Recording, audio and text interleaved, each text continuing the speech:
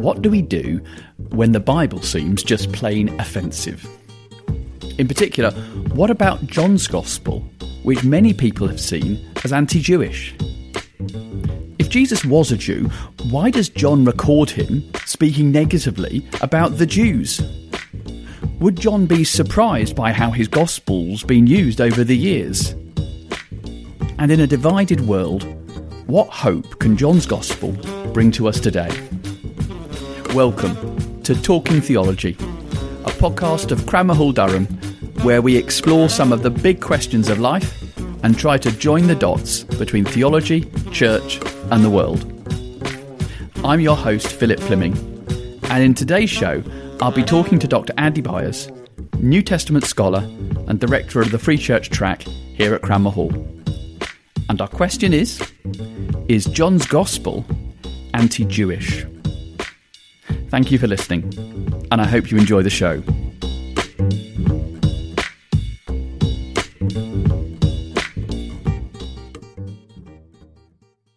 Andy, welcome to Talking Theology. Thank you. It's great to be here. Andy, tell us a little bit about yourself, how you got into doing what you do now. Right. Well, I find myself here living in England, and I get to teach New Testament and ministry leadership at Cranmer Hall. Clearly, from my accent, it will be quickly discernible to your readers. I'm not from here. I grew up on a farm in the South, but in the South of the U.S., and I've found that growing up in that sort of context has really shaped my interest, and I ended up doing a pastoral ministry for a number of years in the States and moved over here in 2011 to do a doctorate in New Testament. Fantastic. One of the things you've written on and researched is John's Gospel and the Johannine work more generally. What was it that drew you to that corner of the New Testament? And I guess, why is it important to you? I actually came to John's Gospel with a number of questions back in 1997. So this was quite a while ago when I was wrestling. It was a very intense personal season for me. I just finished university, and I was so enamored by the sense of calling to Christian ministry that I found it to be licensed to drop out of normal everyday ventures like, finding a job, earning an income. I thought God wanted me to live by faith and, oh yes, travel around the world. So he was going to provide for me, and I was just going to stay at home and read the Bible and pray all day over stacks of maps. That is how I perceived this new season of life. And wrestling through all these impracticalities of trying to live without an income, but thinking God had called me to this. And by the way, Philip, this is before gap years were a thing. No one was proud of this decision that I'd made in my family. But I was reading John's Gospel, and I came to John's Gospel every day, wrestling over what was I doing? What am I really called to do this? And what struck me was Jesus and his relationship with his Father. And I thought, I want that. I want that with God. I want to feel like I'm his child in that sort of intimate way. And as I kept reading, I had a lot of time on my hands, right? Sounds like it. Yes. So as I kept reading, I realized that in the latter part of the gospel, around midway, the same statements made in the gospel about Jesus and his relationship with the Father began to be said about the disciples and their relationship to Jesus and to the Father. That struck me as, exciting, that I could be enfolded into the same relationship with God that Jesus had with the Father.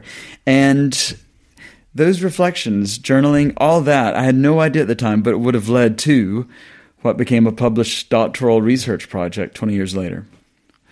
Wow, that's a journey that you've been on there for kind of 20 years since you first had those engagements with the text. I know one of the things you have been working on most recently has been addressing the question of anti-Semitism, both in and perhaps of John's Gospel. That's a very sharp question. Tell us how you got into that as a particular kind of question to engage with.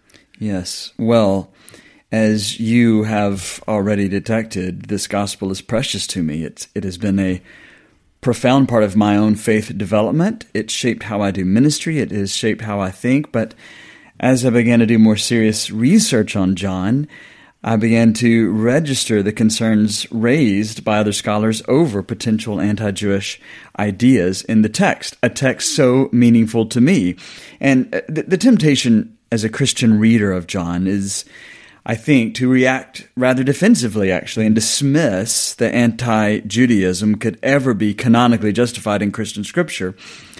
But after years of reading John and preaching from John, even though I was picking up in the secondary literature that anti-Judaism was a concern, I just could not imagine writing a sermon, writing a book that was intentionally in any way anti-Jewish. Both my grandfathers were World War II veterans. I grew up horrified by what I'd learned about the Third Reich, about Nazism.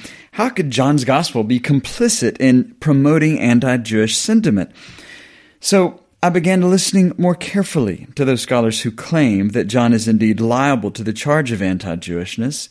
And the more I read, the more I became sensitized to some of these issues within the text. So as you became sensitized to those kind of arguments and began to kind of feel their weight, what was it that kind of made you think there is a point here? There's a really important set of arguments that are really worth listening to and paying attention to. And I guess what's the way in which John has been used to promote anti-Jewishness or anti-Semitism in the history of the church? Has that contributed to this kind of modern discussion and set of questions? Yes, the more I read, it became very clear that John's portrayal of a character group called the Jews, the Greek is hoi Judaioi, that portrayal is overwhelmingly negative. Some instances of that designation are more neutral, some may be positive at times, but for the most part, it's true the fourth evangelist programmatically casts this character group as negative. And, as you've hinted at, that portraiture has indeed been taken up at times throughout history and used, I would say wrongly, but still, that portraiture, the negative portraiture, has been used to authorize or justify appalling invective and at times even violence against Jews. And is there a point in history where that's been particularly more present? I'm thinking we're obviously aware of that as a case within 1930s in Germany, but it's not just restricted to that in history, is it? No, certainly not. There is a dark legacy that I think those of us who are part of Western Christendom, who are emerging out of that long-standing tradition, we have a lot to look back over and apologize for, actually. I've been reading some early second century texts, and even in some early Christian works like Epistle of Barnabas, for instance, there are moments where now, as a 21st century Westerner, I hear certain comments made and I think, oh, wow, this sounds ugly. So it has been going on, actually. This Christian tension with Judaism is something that has gone on for quite some time. And in the history of Western civilization, there are some real ugly chapters. Andy, you've painted the picture about why this is a very significant question that we need to engage with as readers of John's Gospel. Tell us about how you'd want to kind of push back against the strong assertion that John is an anti-Jewish text. And perhaps to point that question a bit more, let me ask the question, would John have anticipated how his Gospel would have been used as an anti-Jewish text? Right. As a Christian, I have a high view of Scripture, and I also work as a New Testament scholar, of course, so I have a very strong vested interest in how ancient religious texts are read. So personally and professionally, I'm committed to responsible exegesis. If there is something ugly in these sacred texts of my faith, then I need to be honest about them, honest about it. But then again, if the reception of John has been irresponsible and unfaithful to his message, then I also want to be honest about that and willing to offer alternative readings. And I think John would not have envisioned how his gospel would have been used in its more checkered and dark chapters of use. I think it is just a dangerous thing, isn't it, to release a text into the world, or a podcast, Philip, for that matter, right? In my own writings, whether blog posts or articles or books, once they are published, there is a sense in which I, as the author, have lost some control. And I've seen this in a range of publications. I can't control how those publications are interpreted, read, or used. I can interact with critics. I can thank supporters. I can offer clarifications here and there. But there's a sense in which the work takes a life of its own without me. And John wrote in a very specific time, in a very specific place, with a very specific range of concerns. And yet, 1900 years later, his gospel has shaped civilizations, actually, but without the availability of the author to clarify, to defend, to affirm. So for us to unreflectively universalize his language to every moment and every scenario without recognition of the author's own original context would be silly at best and dangerous at worst. So you're saying that we need fundamentally to understand this was a text of its time within its own historical location, and paying attention to that will at least help us do the exegetical task responsibly. Yes, absolutely. Now, the text does speak to us today, but it must speak to us out of its own context, I think. So let me ask the question, therefore, for John, who are the Jews in his gospel, in his original context? It's a great question that sounds straightforward, and of course it is not. Naturally, almost everyone in John's gospel is a Jew. That there are a handful of Gentiles. You have the Samaritans in John 4, but for the most part, all of the characters are Jews, including Jesus himself. As the author of the Samaritan woman, as the author has the Samaritan woman point out to us in that conversation they have at the well. But the phrase, the Jews, hoi Judaioi, is used primarily to refer to the aggressive opponents of Jesus in this gospel. Now, some have argued that hoi Judaioi should be translated as the Jewish authorities.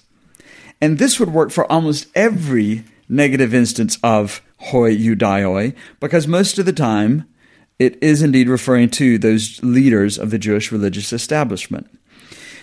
Most of the time, but not all of the time.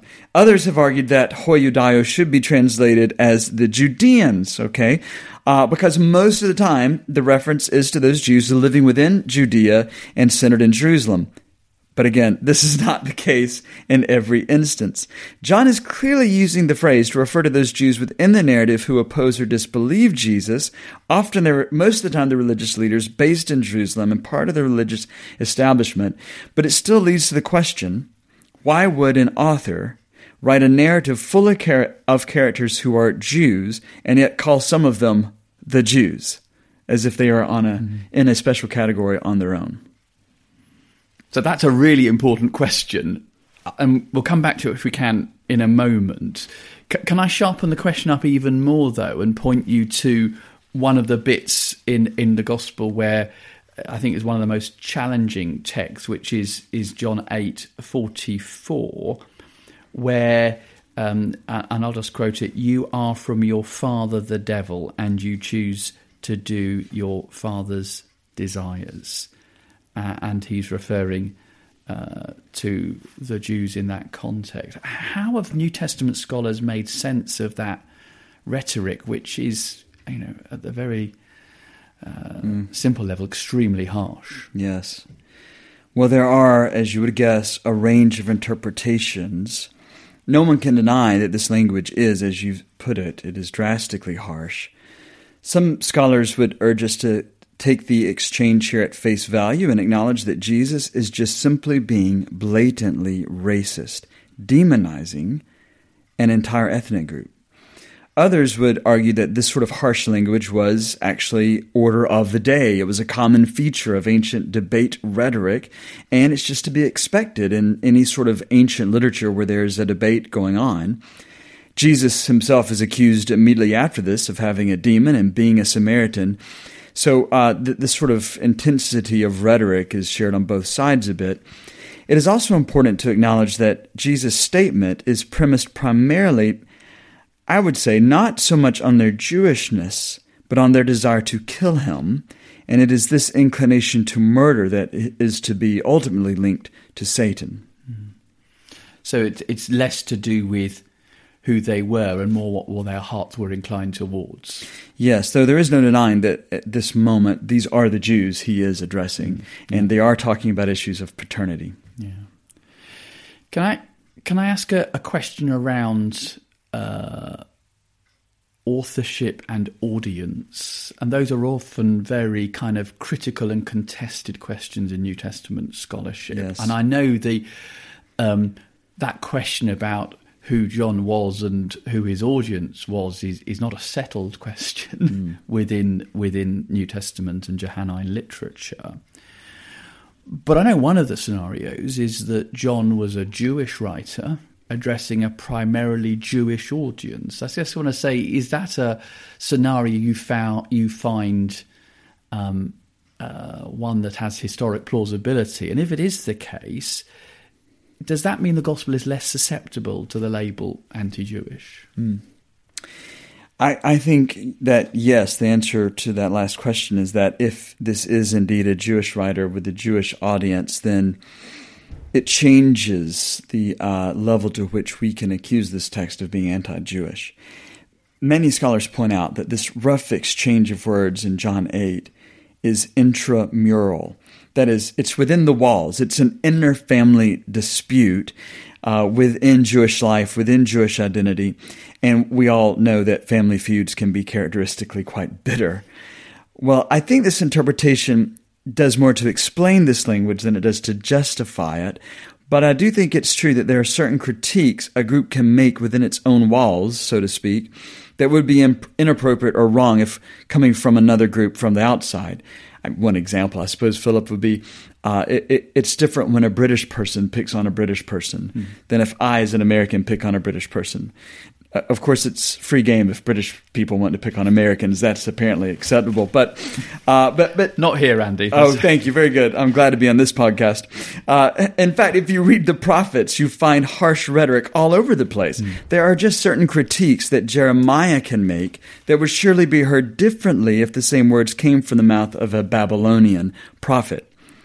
Now, this idea of John's Jewish milieu, his Jewish context, is largely accepted within Johannine scholarship, New Testament scholarship. There is a scholar who has recently been writing to offer an alternative reading. Adele Reinhardt is a Jewish biblical scholar whose work I very much respect. I've learned a great deal from her. And she's written a recent book claiming that John's gospel is indeed anti-Jewish, arguing that this gospel is primarily written to Gentiles in the context of a Gentile mission. But after reading her arguments carefully, I think the case made by Lou Martin, Raymond Brown, and many other Johannine scholars that John is a Jewish writer writing to a primarily Jewish audience, I think that's going to end up holding the day. So if it's the case that consensus view about the Jewish context of John means that this is an intramural dialogue going on, that does have an effect on how we understand his references to the Jews. Therefore, the $64,000 question is, what is going on, therefore, in John's negative portrayal of the Jews? To answer the question, who are they for John? Yes, this question, which is one of the most contested in New Testament scholarship, who are the Jews? Why this negative portrayal? One scholar has put it this way: the question is absolutely irresolvable as to why Jewish characters in a Jewish text would negatively call other Jews the Jews. I think that John is doing something very intentional here that doesn't have anything to do with trying to demonize a race or an ethnic group. Now, some would take their hermeneutical starting point to address this question as John 8:44, where Jesus accuses the Jews of having the devil as their father. Others would choose John 4:22, which is much more positive, where Jesus, identified already as a Jew, declares to the Samaritan woman that salvation is from the Jews. So some would take the more positive discussion there in John 4 as the entry point. I think the best hermeneutical starting point for understanding John's portrayal of the Jews is the beginning of the gospel, the prologue, where the evangelist makes clear from the start that ethnicity and bloodline, they have nothing to do with soteriology, that is, salvation. Those who receive Jesus in the prologue, the Logos, those who believe in him, they become children of God. And that's language that early Jews would very readily recognize. Those who receive Jesus are born, we are told, not out of blood, not out of the will of the flesh, not out of the will of a husband, but out of God. So believers are actually not required to belong to an ethnic group or a race to become God's children. This is a major Johannine claim. It's reinforced by Jesus when he tells Nicodemus, a leader of the Jews, by the way, that he, Nicodemus, must be born from above to see the kingdom of God. So I think the reason this Jewish author is using the Jews as a designation is because he is attacking not an ethnic group, but the ethnicizing of salvation and belonging. The Jews are those who are relying on their own genetic heritage to qualify their membership within God's family. But John wants to present a divine origination of these children. He's writing, I think, to de-ethnicize soteriology, to point to a new identity that's sourced from above. And this is, I suppose, Philip, we could call this an ecclesiology of a divine social identity. And because of this, there is no deracializing of its members. Jews are the seed of Abraham, irregardless of their cosmic origin. Jesus makes that clear in John 8. But this ecclesiology of divine social identity makes participation universally open to all on new grounds of membership. And that is the belief in the Word, who became Jewish flesh to save Romans, Greeks, Samaritans, Jews, and the world. Mm.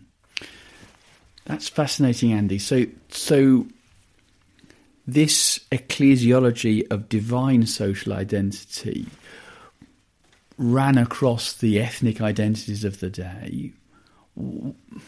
20 centuries later, what might that say for our understanding of the gospel in today's world? Where does that press into, do you think, John's message, if that's the case of how he uses the language that we looked at today? That is such an important question, because what you're asking is how should John's gospel be received? And we've discussed how we think John's gospel has been received in ways that has been unhelpful and dangerous even. I think the responsible reception of this message is one in which I, for instance, could not stand up as a Protestant white male and say, you must become a Protestant white male. You must become like me in order to become a Christian or to have salvation. I think the proper application of what John is doing with the Jews is that we cannot allow any particular group to have ownership of soteriology, of the salvation that God alone brings through Christ and by their Spirit. So I think that would probably be actually the most responsible understanding of what John is doing here, not the understanding of, oh, well, therefore it's okay to demonize the Jews or other ethnic groups.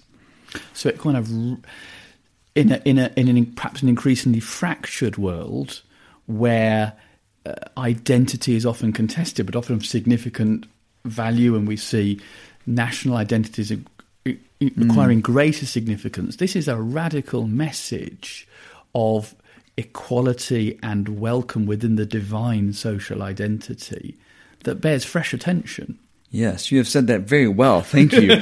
The one sticking point will be that at the heart of this, for John, is Jesus. So that becomes the contestable point. It's not your ethnicity. It's not this ethnicity over another. It's not this race over another. It's entirely premised on whether or not we as human beings receive the Word, receive the Logos, receive Jesus as who John presents him to be. So on that basis, this gospel becomes contestable because it is not offering a pluralistic message that can be embraced by anyone without some devotion or commitment or faith. But what it does do is that it eliminates every other attempt at becoming a member of this particular religious identity apart from faith in Jesus. Brilliant. Andy, some of our listeners will be people who are handling John's Gospel as preachers. Many of us will be people who are reading John's Gospel for ourselves. We may not be dealing with these big kind of cultural questions that you and I have just been talking about, but what is it in what you've explored with us today that would be of relevance for somebody just opening John's Gospel and looking at it for themselves? For me, what I have learned by having to really take seriously these claims that John is anti-Jewish, I've had to read the text from a different angle. I've had to read it with a different set of lenses, actually. Not without the lenses of faith, but with... I've had to read it with an ear sensitive to other voices that have found themselves on the wrong end of John's poor reception. I'm actually disappointed that I could have read John's Gospel for so long and not pick up on the fact that some might call it anti-Jewish. So I think for me, it's important as a minister, as a preacher, it's important for me to be able to read this text, not only sensitive to the concerns of the ancient world context out of which it came, but also with an ear to what is going on in society and culture, how certain groups are drawing walls, redefining their own identity, how those walls may be broken down. And it becomes a gospel with a message for us very strongly, I think, today, because we are very, very keen on this notion of identity, wanting to protect identity, preserve identity. This offers us a new identity that may break down some of our identity walls. Thank you. Andy, 20 years ago, you were describing how you fell in love with John's Gospel and read it. 20 years later, what does reading John's Gospel look like for you? And how's it changing you? Obviously, when I read this gospel now, I'm reading it with probably 40 John commentaries on my shelf. I have the Greek text out in front of me. I have probably 20 or so sermons maybe that I've preached from this text, several Bible studies I've done from this text. But I find true what John says about his gospel at the end. He speaks of the inexhaustibility of the subject matter. Many other books could have been written, right? There's no way to exhaust the riches of who Jesus is. And I find that I've not solved all the mysteries. I'm just continually drowning in them, soaking them up, and enjoying the beautiful space it creates that challenges and also encourages and enlivens me. Andy, that's a great place at which to end. Thank you very much for appearing on Talking Theology. It's been great to be here. Thank you.